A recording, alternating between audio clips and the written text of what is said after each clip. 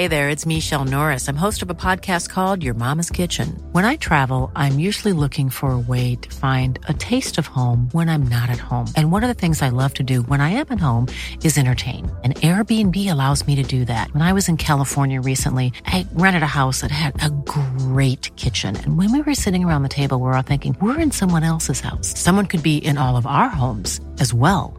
If you have a home, but you're not always at home, you have an Airbnb. Your home might be worth more than you think. Find out how much at airbnb.com/host.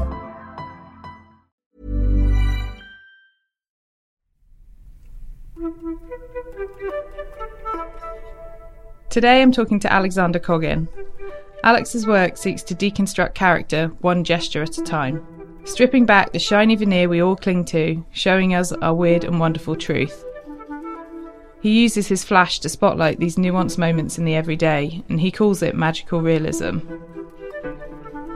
What I love about his work is that although on first read it feels loose and free, it's unmistakably authored.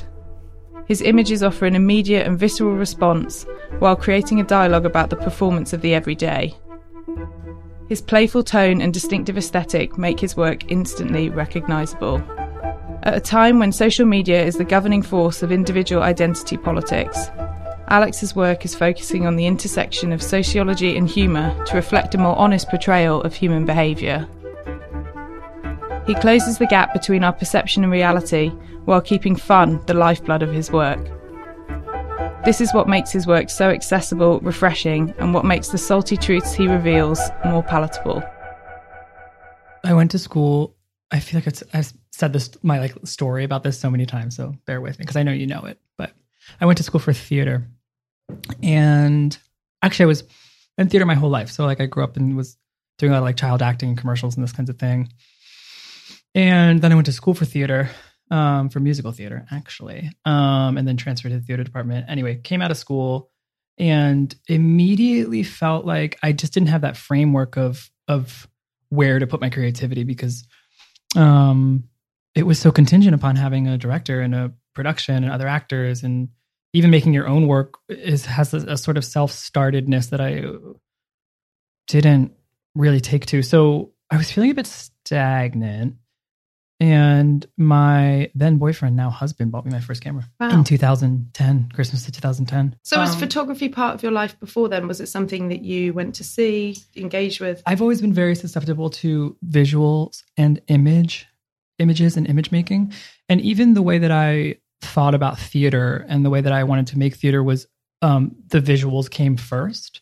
Especially if I was crafting something, it was always, I knew how I wanted it to look. So I always felt very tied to it. And I just think with the pivot for me that made a lot of sense actually from theater to photography, that's the most potent is it's just an extreme voyeuristic curiosity about people. And that was channeled through performing and through interpreting text and scripts and plays, and then kind of transferred to how I can capture that visually, how I can be as nosy as I fucking want to be with my camera visually and kind of investigate things that way. And how did you start? How were those first few? Oh my God. As a self-taught person, if I showed you the images, you would be like, you are trash. They are. I mean, I just as a self-taught person, it's just working digitally, being like, whoa, look what this looks like. Really basic. Investigation. Total investigation. And real annoyance. I was living in Chicago at that time and my husband's family all lives in Chicago. And so I started shooting them from the beginning, and they were so patient with me, just constantly bringing out my camera and figuring it out. I just I think working digitally, it's just a tight feedback loop, and I just kind of got better and better. And then fucking somebody bought me a flash, and I was like, bye. Game changer. I mean, being able to alter an environment and heighten the reality and make it a little bit more magic was again, what I looked for in theater, and very addicting to me. Mm-hmm. Just to be able, and just adds another level of mediation and curiosity that I'm able to affect things was really exciting. Your fascination with character has really come from your love of theatre as well, and that really runs through your photography now. Yeah, I first of all like seeing faces in movement and motion. I like seeing expressions. I like being able to decipher expressions. I like being able to read a face is just so important to me. But also specific spaces, specific people, and if I can look at a shot that I've done or that anybody's done, honestly, and it spurs so much more going on in my imagination. If I can craft such like a story, because I do have a very active imagination, that for me is a successful shot for me. It needs to be, it's like a starting place. It's a starting place for XYZ coming after it. That's the kind of work that I just adore. I feel like for me, one of the things that I really like about your work is that you're ultimately questioning human behavior. Like it's an examination of human behavior in some ways, all those sort of nuances. It's like a deconstruction of our flaws, and sometimes feels like the things that we're trying to hide, but you're very good at revealing them. Those weird offbeat moments that you blink and you miss it, kind of, but that say so much about our character and who we are. My biggest fear is that comes off as cruel. Do you think that ever comes off as cruel? No, it feels like we're laughing together. Yeah. It's because when I look at the pictures, I remember moments where I've been in those. Sure. They're really accessible, is what I'm trying to say, essentially. Yeah, I think I have I had a hang up, and I've worked through it in therapy, but I've had a hang up that what I was doing could be perceived of as mean. I mean, you can't have control after you make an image, like how everyone deciphers it, but you can obviously work with intention. And because the candidness showed people that I know and people that I shot, and as a self-taught photographer, a lot of your initial subjects before you're commissioned to do stuff is people around you that you know. And a lot of because I like such an active face and an active look, a lot of that work can be perceived as just not very flattering. And I never wanted it to be on the side of mean, cruelty. I really wanted my gaze, because for me, that's a very loving gaze and very alive. I like seeing people very alive and present. And so I don't know. I had just like a big hang up that like, this is not how people want to be seen, and how dare I? You know what I mean? That kind of thing. I do know what you mean. And I think it's good to be conscious of that. Yeah. And that's probably something that will be with you throughout, your whole practice. But the performance of life, which is kind of what your work is about, it's us playing this role in the world, but being caught when our characters slip, or different parts of our personalities merge, or those kind of in-between moments is what makes it so interesting. And they are awkward and they are uncomfortable. And we all are trying to pretend that we've got our shit together all the time, but we don't. And that's what makes it so accessible, I think. And that's what makes it come from a more comforting place in some ways. Like we're all going through it together. Yeah, I love that. I mean, the facades of it all is just the facades and the status play and this kind of thing. And also our cultural signifiers that we wear on our body and surround ourselves with. It's just like super, super fascinating to me. You're looking at mainstream culture, mainstream people. Identity politics in photography for me is like, it's just not my story to tell, I don't think. And I'll tell you like a quick anecdote. I put a lot of stuff on Instagram. I put a lot of stuff on my website. I try to make as much work as possible. And I also usually link it to Facebook and put it on Facebook. And my second grade teacher, who is a woman of color that I adore, real icon to me, wrote me, and she was like, I love the work that you do. It's so great. Your photography is so wonderful. And I'm so glad to see that you're doing well, blah, blah, blah. She was like, but would you ever consider putting more people of color in your images? Because I don't see that much diversity in them. And I was like, a little heartbroken, because I was like, oh God, okay. Like she has to ask me in the first place is devastating. And then just chatting with her, I mean, I came to this response of just like, to explicitly seek out people or communities of color just for the sake of it and shoot it feels very disingenuous to me. And like, I'm not, and have sort of never been the kind of photographer that would seek out communities and shoot them just for the sake of shooting them. I feel like those aren't my stories to tell. I'm very conscious of like a quote unquote white gaze. And but then at the same time I was like, I don't know. She is right in a way, but I haven't found a way to approach it where it feels like that there's still an authentic way for me to shoot that. Mm-hmm. Or like I don't even, and also like people of color is like it's such a broad term anyway. Like it just would feel real inauthentic to me just to seek out diversity just for the sake of having diversity in mm-hmm. my shots or portraits, or I don't know. For me, what makes the work interesting is that you're poking fun of that white patriarchal society. Love that. That's the bit, like a lot of the businessmen shots. Well, it's sort of the same. There's a similar rule in comedy of sort of shooting up, and it's like taking comedic shots at those that are just more fortunate than you. I mean, obviously you don't make fun of or tell jokes about people that are worse off than you for whatever reason. You kind of shoot up, and then it's sort of a safety. And it's sort of what I find that, Charlie Kwai's work? with his banker series, that I think that's why that really worked for me, is because he was really shooting up. He was really taking pretty candid and unflattering portraits of bankers, businessmen, around, in the banking district, et cetera, et cetera. I think it's a really interesting discussion thinking about your gaze and who you can shoot and what you're allowed to shoot. A lot of people are talking about that at the moment. And there's a lot of discussion about photographers who go to different countries and make work. And is that right?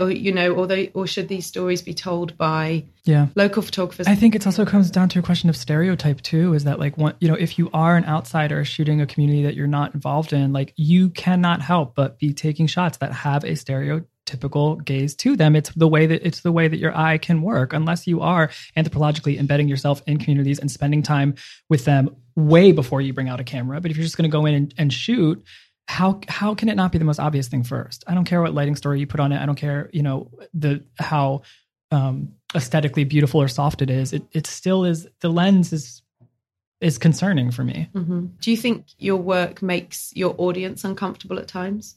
I've had challenging feedback before from people that I've known that have been in them, that have just been like, that's not the best shot of me. And I have to be like, let's talk about that. And I do work really hard to kind of investigate and kind of work with people and explaining that, this is absolutely not you, that we are working with character and we are working with a heightened sense of yourself, and then trying to work with subjects around me to see what they want to bring to the table of the character or the archetype or the tax bracket they might represent is sort of a fun way to approach it, because then it again feels like collaborative and like theater. I feel like what again makes it interesting is this idea that the work occupies a space between sort of perception and reality for people. It is our reality, but our perception of ourselves is kind of different, or we like to think that we're much more together than we actually are.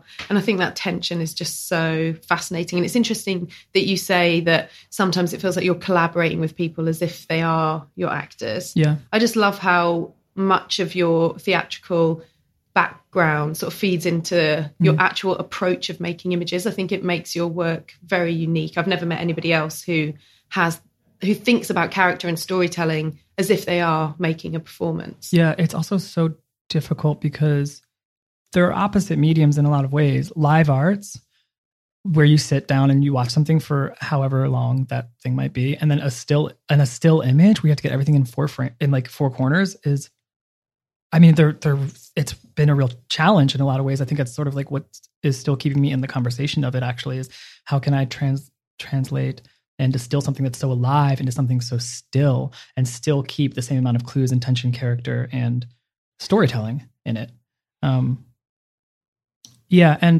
I want to take my work further in the intention of that, and like working more with people on, and like building characters and building stories is really important to me. I think I'm going to try to make a real effort to formalize that in a lot of ways. I'm like rereading. I kind of always am reading, but I'm like rereading a lot of plays right now and reading a lot of scripts, and sort of like going back and going deeper into theater and like looking at, great American playwrights, and sort of trying to figure out how I can work that into like imagery. When did that all click for you?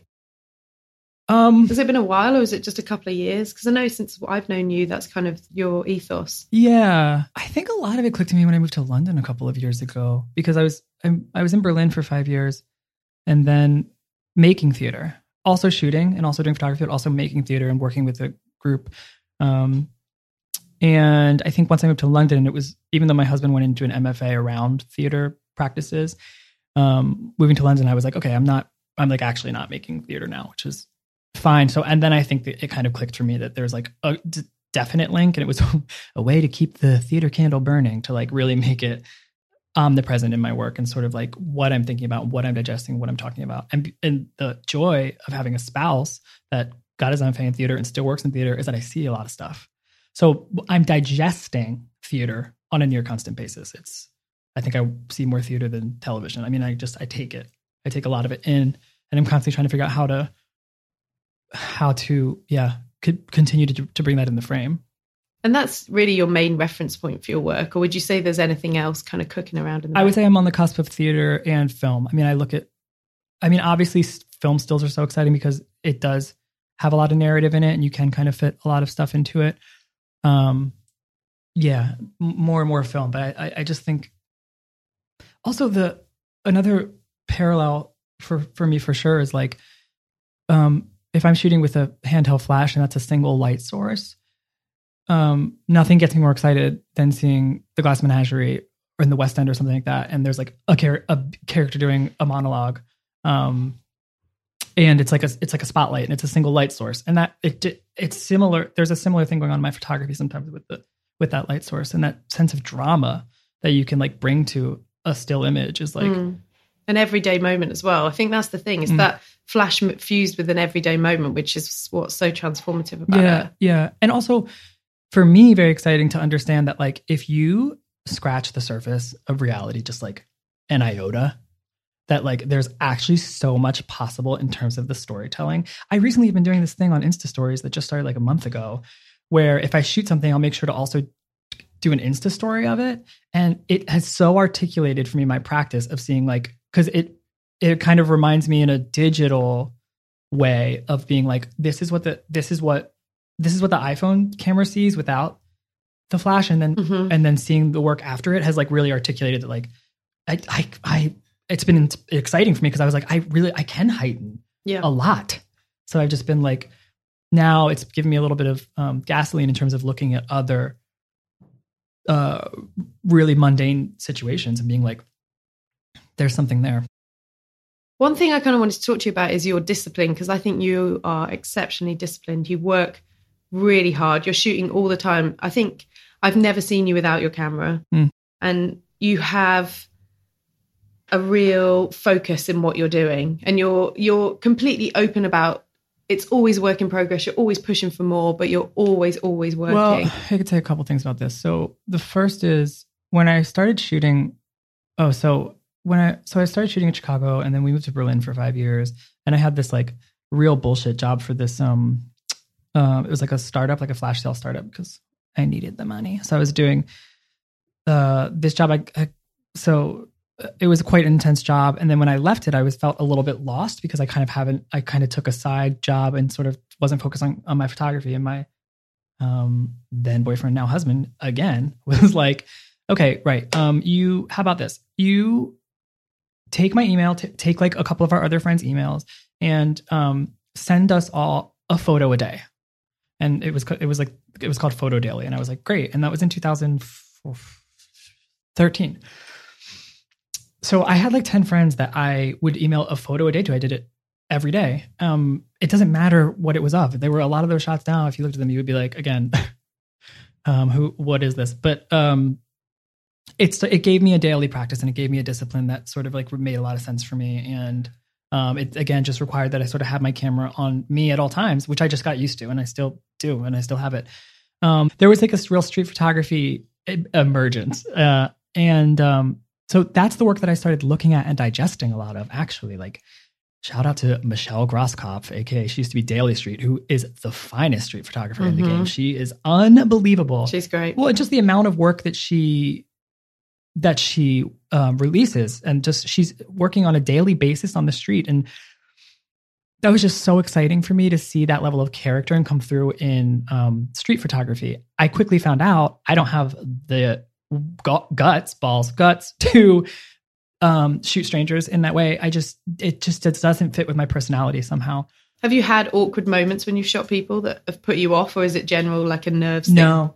I haven't even had like a moment that I can think of that's been like a warning. No, it just doesn't.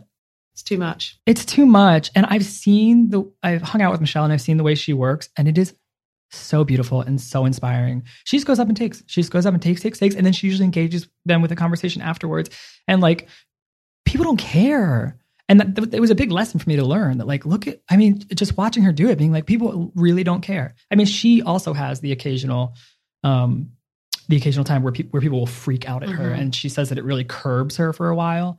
But I don't know. I think to the point I'm trying to make is like, I took a lot of that street photographer discipline and ethos to heart, even though I'm not explicitly shooting street photography. It's that pace that is interesting to me, and that constantly being on the hunt that's interesting to me. And I've had a couple instances in my life that I can literally think of, like 2 or 3 instances of a shot I've missed when I did not have my camera, and I can still see that shot in my mind. I'm still pissed off that I didn't have my fucking It's one of camera my with favorite conversations ever. I feel like all photographers have those moments. I also have just run into issues though, like because I'm so inspired by the things around me that are happenstance, the things that I find, the things that I seek, the things that I seek out and am curious about. I have had a little bit of issues translating that to staging things and crafting things and building them from the ground up, which is weird because as a filmmaker you do, or as a theater maker you do that constantly. But I have like a translation block about being able to figure that out. Well, it's that level of reality. It's hard. It's never as good is what I think. Yeah. It's never as good as it's going to be if you find it. I think that's going to be your life's work, trying to work on that. I think tension. that's right. Yeah. But that's quite exciting. It's a good challenge. Yeah, it is. It does speak to all the skills that you've learned over the years, which is interesting. I'm just really committed to like getting that authenticity right. It's so important to me. Authenticity is everything. And like, if it's not going to show up in a still life that I work with a set designer in a studio, like I have a hard time with that. I think you got to trust your instincts with stuff like that as well. Yeah. I think there's so much pressure to be somebody you're not, or people try and shape you in a way. And, you know, obviously we've all got a bit of shape shifting. We all need to pay the bills, but you still need to keep your integrity and your authenticity. I think that's right. Just going back a little bit to this idea of shooting up, one of the things I wanted just to talk about is how I kind of love the way you break down class and privilege in your work and just offering this new sort of perspective on class and glamour and success, I think is really interesting and feels really refreshing. And one of my favorite shoots of yours is was it the Maserati factory? Yes. Yeah, you shot for Port. Yeah, that's great. I mean, it's monstrous. Those pictures are so funny. Yeah. You have never seen such luxurious cars shot in that way. And I just find it hysterical. Yeah. They just keep on giving. That was a dream job because I couldn't have given 2 fucks. Can I curse? I did not give 2 F words about luxury cars. I don't care. So it was actually such a dream for me to be in there because I was able to disengage on a fan level and just kind of really focus on what was interesting to me. I think it was a bold commission as well. It was such a joy to do. And also to like, because of releases, I sort of had the challenge of anonymizing the factory workers the Italian factory workers in the Maserati factory. I sort of had to do that. And then I just realized dramaturgically that actually really works. Just like, seeing sort of like nameless hands, faces, and bodies and torsos, like putting together these like luxury car. I mean, it sort of is the narrative of how those cars get built anyway, in terms of a class perspective. Like you'll never know how many hands actually like went into making that. And so I was actually happy that kind of fed back into the narrative. Yeah. Adds another conceptual layer, doesn't it? Yeah. And also just like being able to light up that entire factory with like a massive flash was like so much fun because there are so many details in that shots that you can kind of pick up on. There is so much detail in your work that I think you can definitely get a first read on it and have a visceral reaction, but then not quite see a lot of those layers. And it's work that you can keep coming back to because there's so much there and it keeps giving you more and more. And it's kind of these cues, it's these observations and these little moments of commentary that you're giving or you're offering up as a discussion point. And that's what makes it so rich. And that's one of the reasons why I also really love the clavicle studies, because I think they kind of, as you said before, they're focusing on one part of the body, but they're revealing so much about character. The imagination of it. Yeah. I mean, you can craft, I can anyway, with my imagination. And even I shot the people and I try to kind of like block that out because it's more fun for me to look at the shots and be like, who is this person? What is their status within this world? Like I've done it at a couple different places. One of the places that I really in particular love doing it was at Freeze because it's such an ecosystem of status and like understanding that a little bit and like knowing a little bit about art fairs.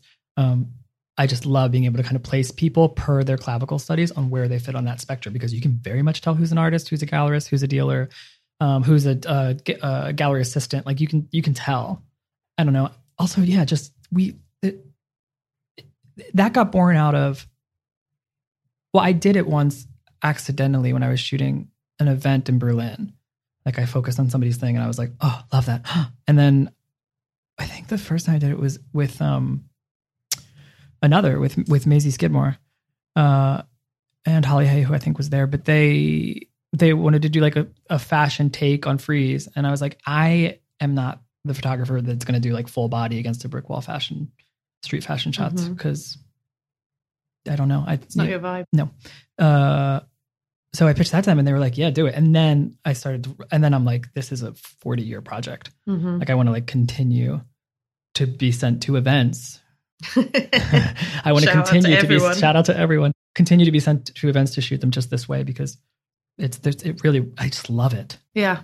Well, again, it feels like it ties into the sort of your training, and it's all about body language and how we communicate in those subtle gestures and character and layers and costume. It's everything almost in one frame, which is really really awesome. And then also, usually I don't like dealing with like event lighting, like, 'cause it can be like very yellow or halogen kind of bullshit. So I really rely on just my flash, which again, to go back to theater, makes it that single light source. So there's something very like spotlit about this person's clavicle that's just so lovely. You love flash. I do. I think you love flash more than anybody I've ever met. I do.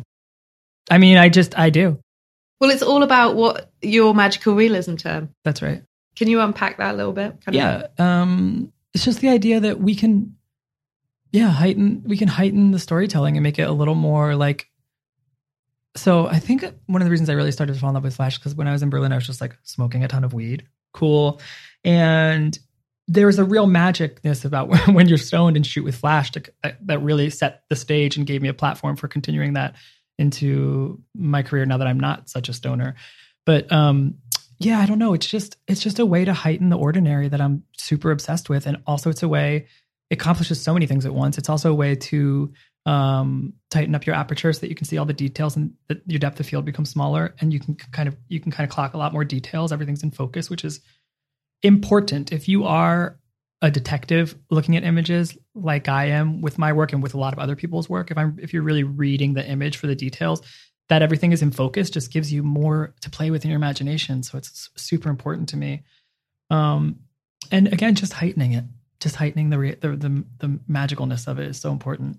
And it's a big part of your authorship, which I know is a subject we talk about all the time. True.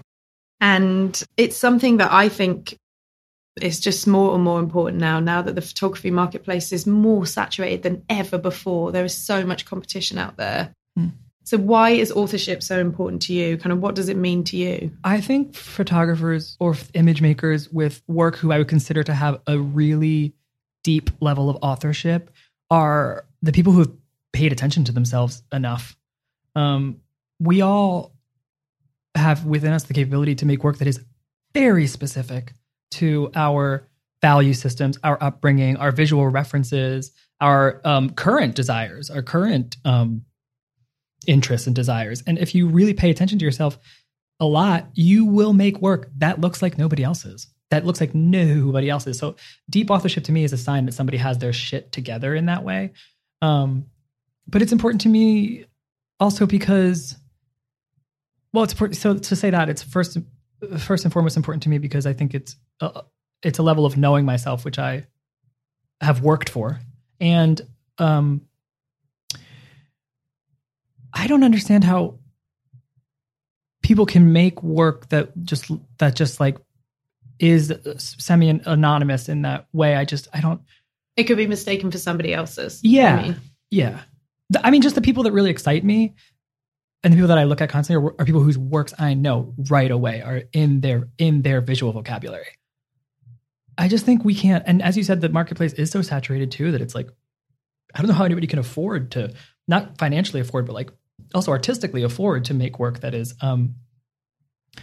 following visual trends or, just doesn't have like a certain level of cohesion and authorship to their work. I wonder if you've got a particularly unique take on this because you are self-taught, because a lot of UK education around photography, or if you're studying fine art or whatever, a lot of our arts education is about copying the greats. That's how we learn. We look at their work and then we copy it. And that's so much of what our education system is built on.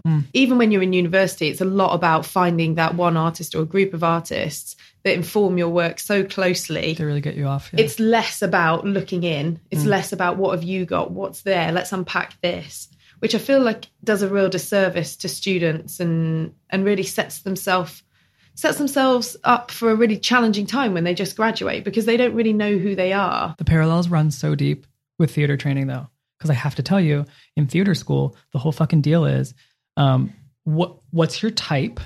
What type are you going to play when you get out of school? Are you an ingenue? Are you going to hit your strides in your 40s when you can play more of a matriarch or a patriarch? Are you a leading man? Like what's your type, and what are the roles that you are? What are the kind of roles that you can occupy? A lot of theater and conservatory training, you come out sort of knowing what your type is, and you tailor your headshot per that type, and you get sent hopefully in auditions, and you can literally build a career on that type. A lot of programs and theater programs don't come out and say, hey, make your own work. Like make your own, write your own thing, write your own play, perform your own play, like tell your story or tell someone else's story, or like construct your own script. Like it's a lot of theater programs don't actually do that. But yeah, but being self-taught, it's been challenging in a lot of ways actually, because I also walk blindly into things that people will be like, that looks like a lot. That really looks like somebody else's work. And I'm like, whose? And then I like have to and then it gives me sort of education, because then I'm like, oh, this photographer. I'm like, oh yeah. I mean, I can definitely see the resemblance there. And I also just like adore, and then I'll devour everything that they've done. So in that way, it's a nice way to kind of keep myself still learning about people. And I've never wanted to, like, even when I started like really working, taking commissions, like I was at a point where my husband was like, maybe you should go back to school for photography. Maybe you should like learn something. And there's still so much like magic that I wanted to unpack and find on my own that I was like, I don't know. It's such a motivator for me to be like. But that's exactly it. That's what I feel like students are missing now, because they are basically encouraged to be somebody else. They don't get that time to unpick and test and experiment and fail at themselves. Right. And that's so important. I feel like that can take years. Yeah. There's people who take years before they get to that stage where they're like, yeah, okay, this is my thing. This is what I'm really excited about. And it's just, I feel like that time's so precious. It's such a shame that we don't. I also have to say that time for me, shout out to Berlin, because that time for me was being there for 5 years. Berlin was so cheap that I didn't really have to have that many side hustles or sometimes any side hustle, that I could sort of like make it work and and afford myself so much time. Also, I like never quite learned the language. So I was like really walking around the street processing a lot visually in terms of like reading signs and not being able to necessarily like understand them, or just taking the time for it. But anyway, that it gave me an education in that way. It gave me time to develop and deepen into what I wanted to do. You're listening to The Messy Truth, Conversations on Photography. And how do you feel about the comparison factor? Obviously, we talk a lot about how a lot of people who first read your work make a reference to Martin Parr. Then I saw his work and I was like, oh, I get it. I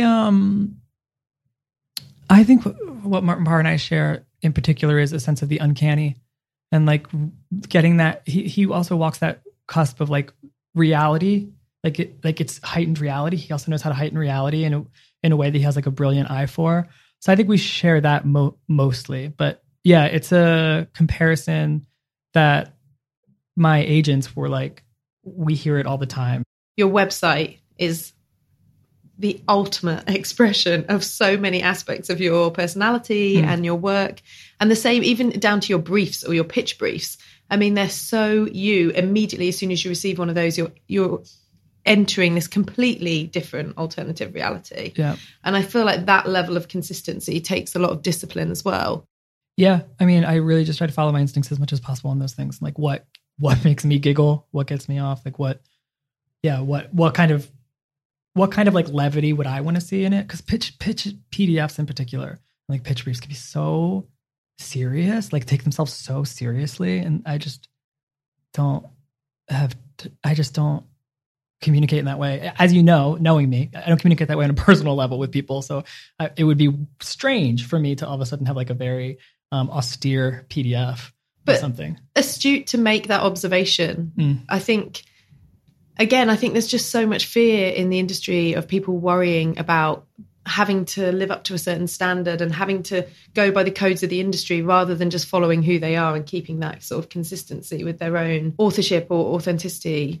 Well, it's starting to pay off for me just to be like stubborn aesthetically, and not sort of try to tailor my work to what's been, but I can tell you, I think I can say this, it's been a frustration for my agents because they try to make work for me, and to like kind of be a little bit more stubborn about the kinds of things that I shoot and won't shoot, and the ways, like I can't stand what do you guys call it? Colorama? Mm-hmm. Yeah, I can't stand them.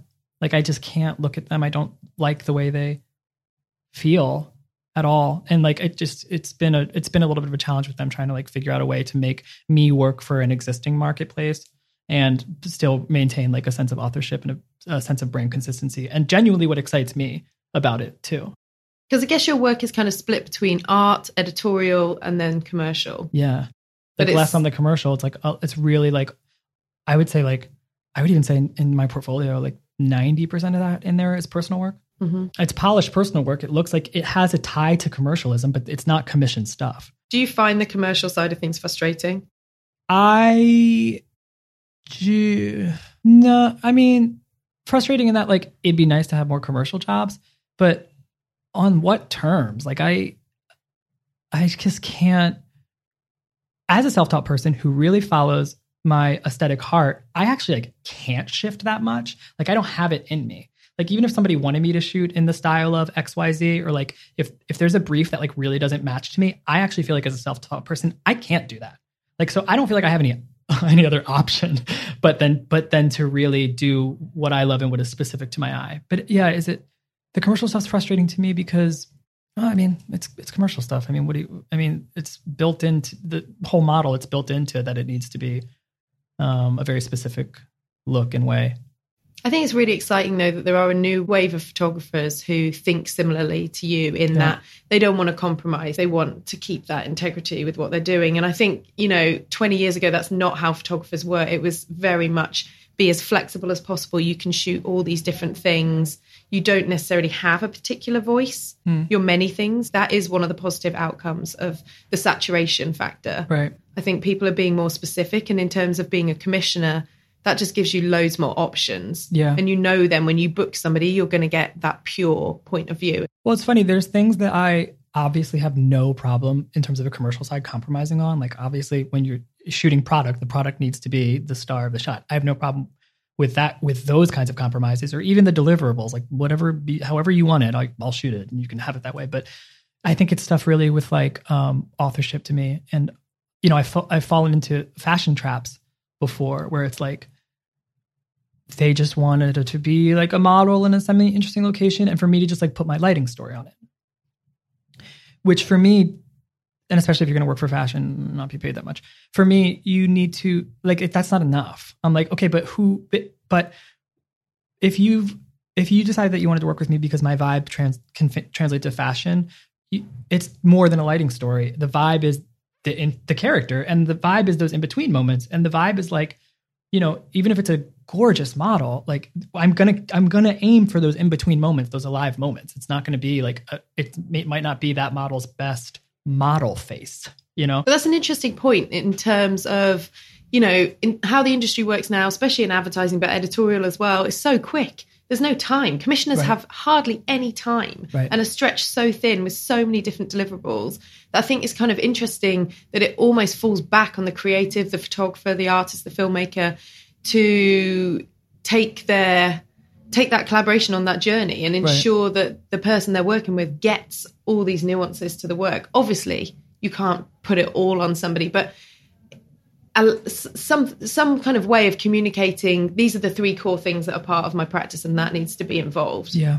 It's a difficult conversation, but I think it's becoming more and more important. But now I also know, especially when it comes to fashion, that I can tell right away if those values are there. And if the person that's commissioning is willing to go on that journey with me, because if they're not, pay me more. Do you feel comfortable turning down work if it's not right? Is it something that you do? Yeah, because the whole process will be a nightmare. I've again, just like worked fashion stuff where it's like, it became clear that like the vibe that they wanted was not the vibe that I care about, or the vibe that I think is interesting, or the vibe that it's just, and then it just becomes a nightmare in post-production too. And yeah, so you just don't start off on the same page. So it's never going to end so well. now I know when something does come through, it becomes to make sure that we're on the same page from the get-go. Do I feel comfortable turning down work? Never.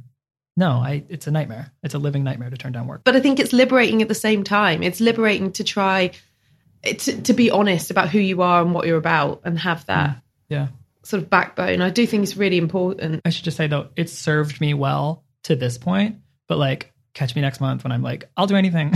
I need to pay my bills. yeah, seriously. No, seriously.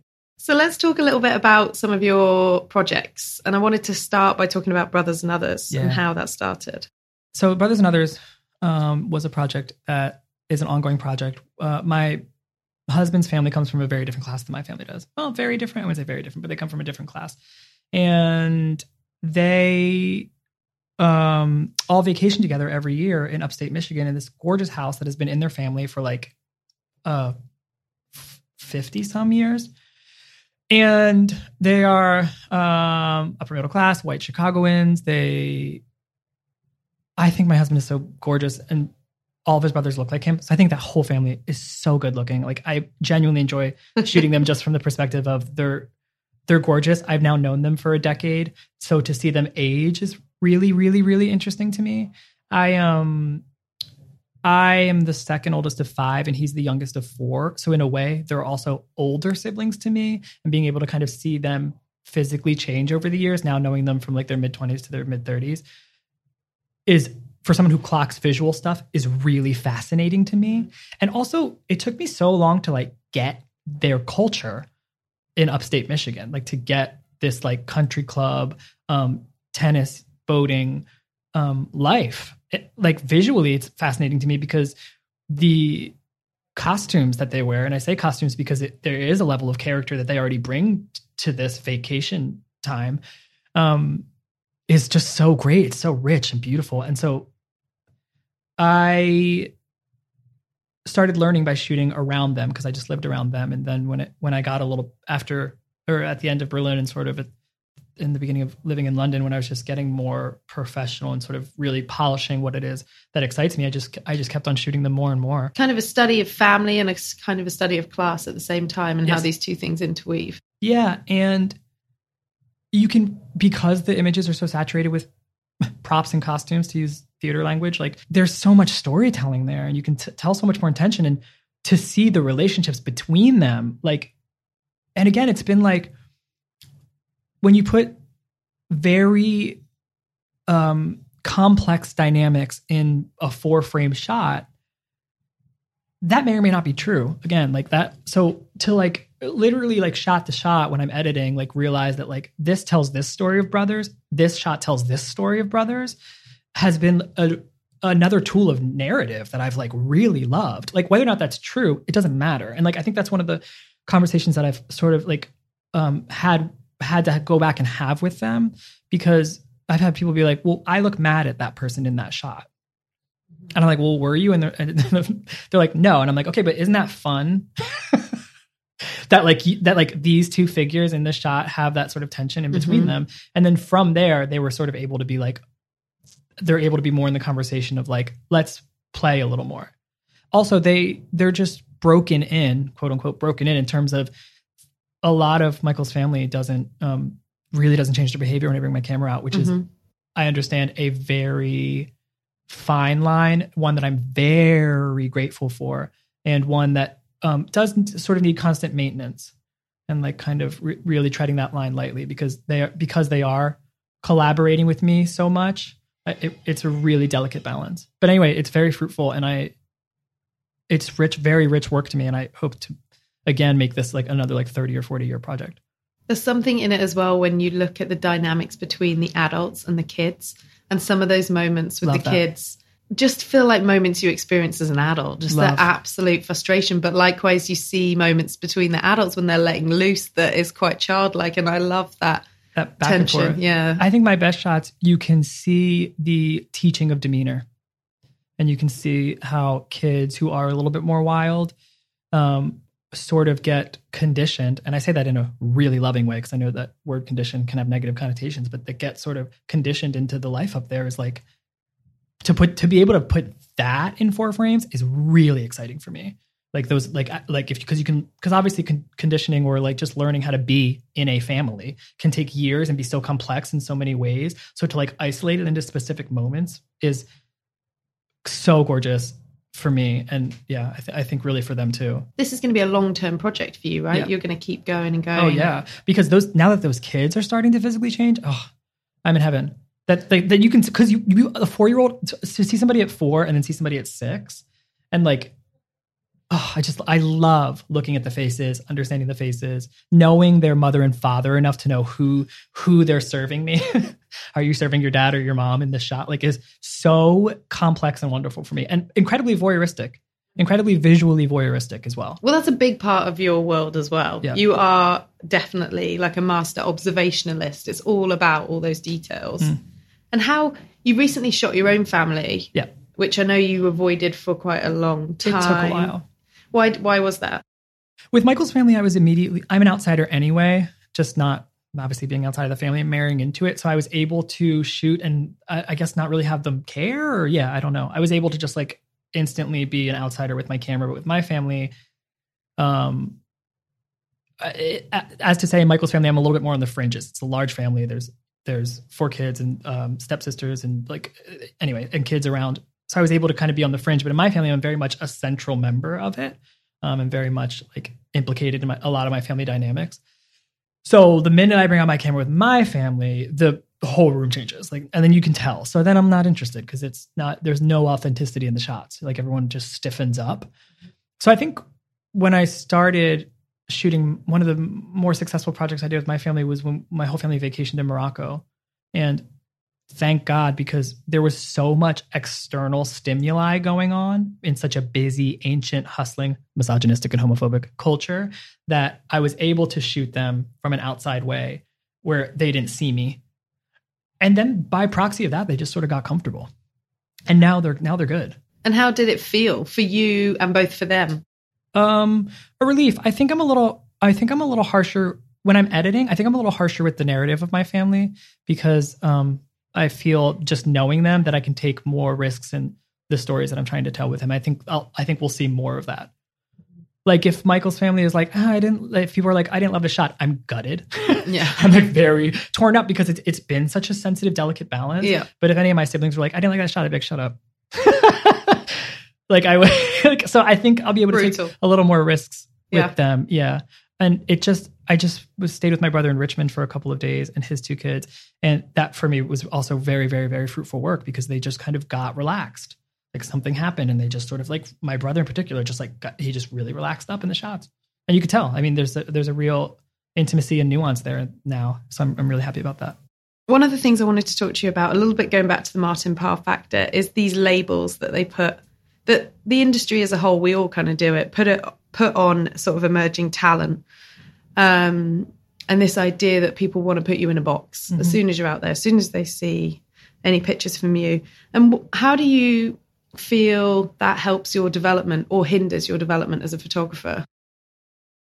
I don't know if I've been like put in a box yet, to be honest with you. You're Like still running free? I think so. I don't think like, I mean, when you pitch as much as I do, the beauty in that is you do what works for you and what you're interested in. If the pitch doesn't get picked up, the pitch doesn't get picked up. But I also do, because I do portraits, because I do still life, because I do like reportage-based experience stuff, and now starting to do a little bit more fashion and a little bit more commercial. Yeah, I don't feel that I've necessarily been put in a box, which is ideal, which I'm very excited about. Let's just rewind a little bit and talk about the FT commission, because that was a huge thing that you just recently shot. Yeah. So you were commissioned to shoot the entire issue for FT magazine, and it was all on veganism. Right, the food issue, veganism. So how did it go? I think it went really, really well. It was an ideal commission in a lot of ways because they wanted me to produce a ton of content, which I like doing. I actively like being edited because it makes me feel safe. That I'm like, okay, did you say you wanted 6 pictures? I'm going to make 12. Take the 6 best, because that way you can't fail. But it was a dream because Emma Bowkett gave me a ring and she was like, actually, this is kind of this is a better way to tell the story because there's a lesson in here. Emma Bowkett emailed me and she was like, I hope I can talk about this. I think it's fine. She was like, do you want to go to a restaurant and shoot like this cocktail story? Apparently there's this restaurant and they like, it's like a visual experience as well. And they like match the vibe of the video installations to the cocktail, whatever. She's like, she was like, do you do film? And I was like, and we talked about this because I was like, Jem, do I do film? And you were like, just do it. And I was like, it literally struck panic in my heart. I think as a self-taught person, it's like, and I was just like, I knew the vibe that they were going for. And I had to be like, thank you so much for thinking of me, but I don't do film. And this pains me. Like we talked about before, I hate to turn down work. So I was like, I just don't think I'm the right creative for this job. And that was like on a Friday and it killed me. And I didn't even tell my husband because I was like, he's gonna be pissed that I turned down a job. So then she calls me on Monday. She just rings me up and I'm like, is she gonna fucking try to talk me into the film thing? Because I was like, oh God, now I'm gonna have to say no to her face or to her voice. IRL. And she was talking. She was like, oh yeah, the cocktail thing, we got somebody to illustrate that. Don't worry about it. She's like, so for the vegan issue, we have like a 2,400 piece on the veganism. And then we have a couple 800 word pieces. We have the recipes at the back. We have the cover. She's like, we want you to do all of it. And I was like, oh, I truly, honestly, really touched and flattered. Like really, the vote of confidence was everything to me. But also the lesson being like, I thought they were never going to fucking ring me again after I turned down the film thing. And like to like kind of sit back in myself and like kind of be more like, no, this is what I do. Like, I think that it actually sort of like paid off, but they worked in an ideal way. They sent me the copy of the pieces and they were like, come back at us with ideas, cash me outside with ideas. And I was like, yeah, perfect way of working for me. I was like, this is a dream. So then I worked with Josh Lustig, who's the amazing photo editor, and Mark Leeds, who was the art director. And we just went back and forth with ideas and tighten them down. A lot of the stuff I worked with, I already knew worked well in my visual vocabulary. I've been experimenting with shooting food for a while. So I knew the kind of candid reportage vibe I wanted to put even on something that was quote unquote set designed. And we just tightened up the work. And I was like, this is ideal. It was so refreshing for me to be able to do food and see food in that way. I think that's one of the most exciting things, having known you now for kind of a year, is watching your style evolve and watching you start to shoot and work in different sort of verticals. Because you were very much kind of fashion, splash of documentary, sort of the personal stuff when I first met you. And now definitely food has become a much bigger element. Travel's becoming a bigger element. There's just so much evolving. And I think a lot of photographers worry about being boxed. Like they need to be a car photographer. They need to be a food photographer. They need to be this. And what is so exciting about having a specific aesthetic is that over time you can figure out how you apply that to a whole world of things. Yeah. You know, the possibilities are endless in terms of career evolution, but I don't think people are encouraged to do that. I think people are encouraged to be boxed or make themselves. I think also in a commercial sense, that's absolutely accurate. And I think that's what's so exciting. All these things are happening organically, which is really great because it means then you're bringing your true self to the subject of food, travel, whatever. Yeah. There are just also like, not genius because they're commissioning me, they're genius in their own right, but like really genius commissioners. Like a really good commission and a really good editor that commissions me will sort of understand how I can work in that. And like some of what I think are my most successful commissions are the ones that have been the most surprising. I think about Port with the Maserati factory being one of them. I also honestly think of the FT Weekend food thing. Like I don't think necessarily I'd be the first person that they thought of, but I mean, to such great effect. I was so honored, truly, truly honored to be given the opportunity to do that. I think that's an interesting thing to talk about as well, because you make a lot of effort to grow your network, get to know people in the industry. Obviously, you moved here from a different country, so you were starting from scratch, essentially. Really, but you're still putting in as much effort today as you did the moment you landed here. Yeah. And I think that also speaks for a lot. It's been a real struggle, one I've been happy to undertake. Just like you just said, moving from Berlin, not knowing a damn fool here, and having to like really work it from the bottom up.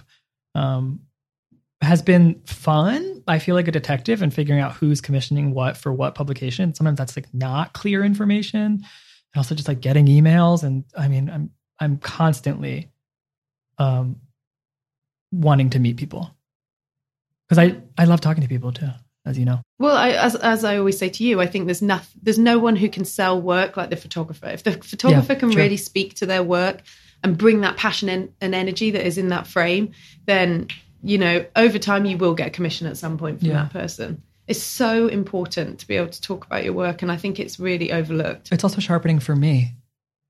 Sometimes I'll like literally be in a meeting and say something and be like, that is a value of mine. It's discovery. Yeah. That's what's so I'm great. like, oh, okay. Well, like I try to cool it.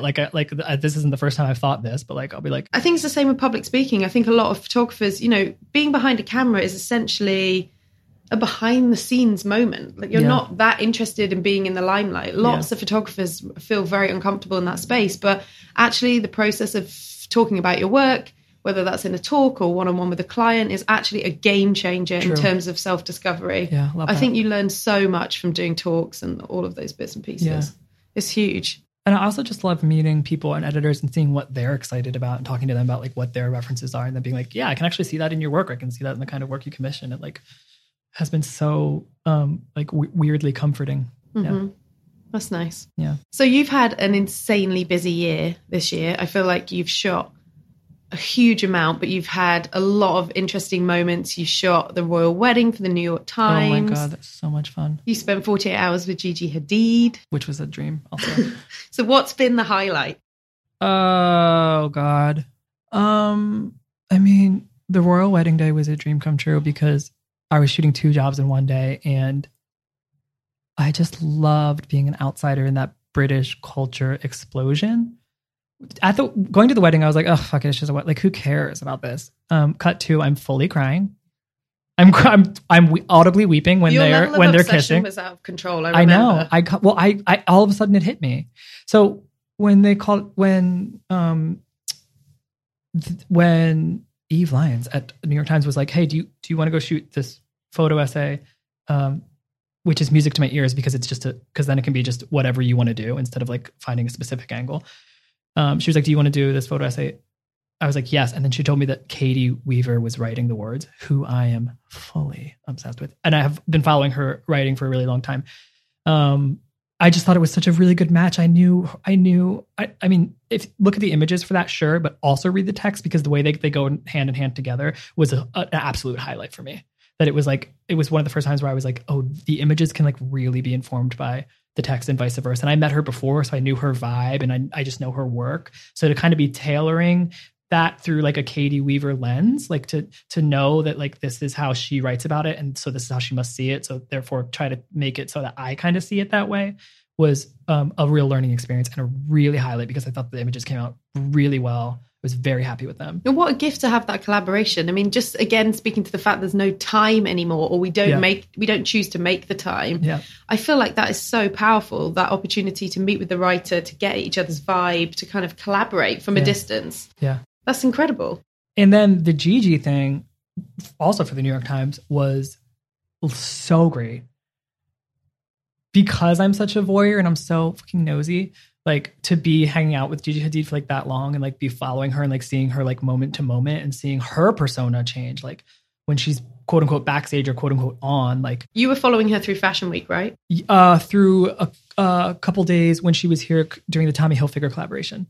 So she's now not doing it anymore, but she did a Tommy Hilfiger collaboration. It was like Gigi times Tommy. And she was very much working. I mean, she's an influencer. She's a working influencer. Like she hand her phone, she's doing that social. Like she is, and she was so nice. She was shockingly nice. But also just to like be hanging around and seeing her day was just like a dream come true. I just loved getting, again, similar to the time question, getting that level of in-depthness, I think was like so key. So what's one piece of advice you'd give to photographers starting out? Yeah, I think a lot of it is really be careful what you ingest. Be careful what you look at, because subconsciously or consciously, it is going to come through what you shoot, and you need to be really careful about the work that you. There are photographers who I love that I have had to stop following on Instagram because the level of infatuation I have with them, I'm like, this is about to not dilute, but this is about to inform my work in a way that I don't want to. Like I'm very careful. that's a huge one. Be careful what you look at and what you ingest. There's a responsibility there for sure, which is more important now than ever based on how many different ways we consume visual culture. Right. It's just endless. The fact that the last thing and the first thing people do before they go to bed is often like scroll through Instagram or something.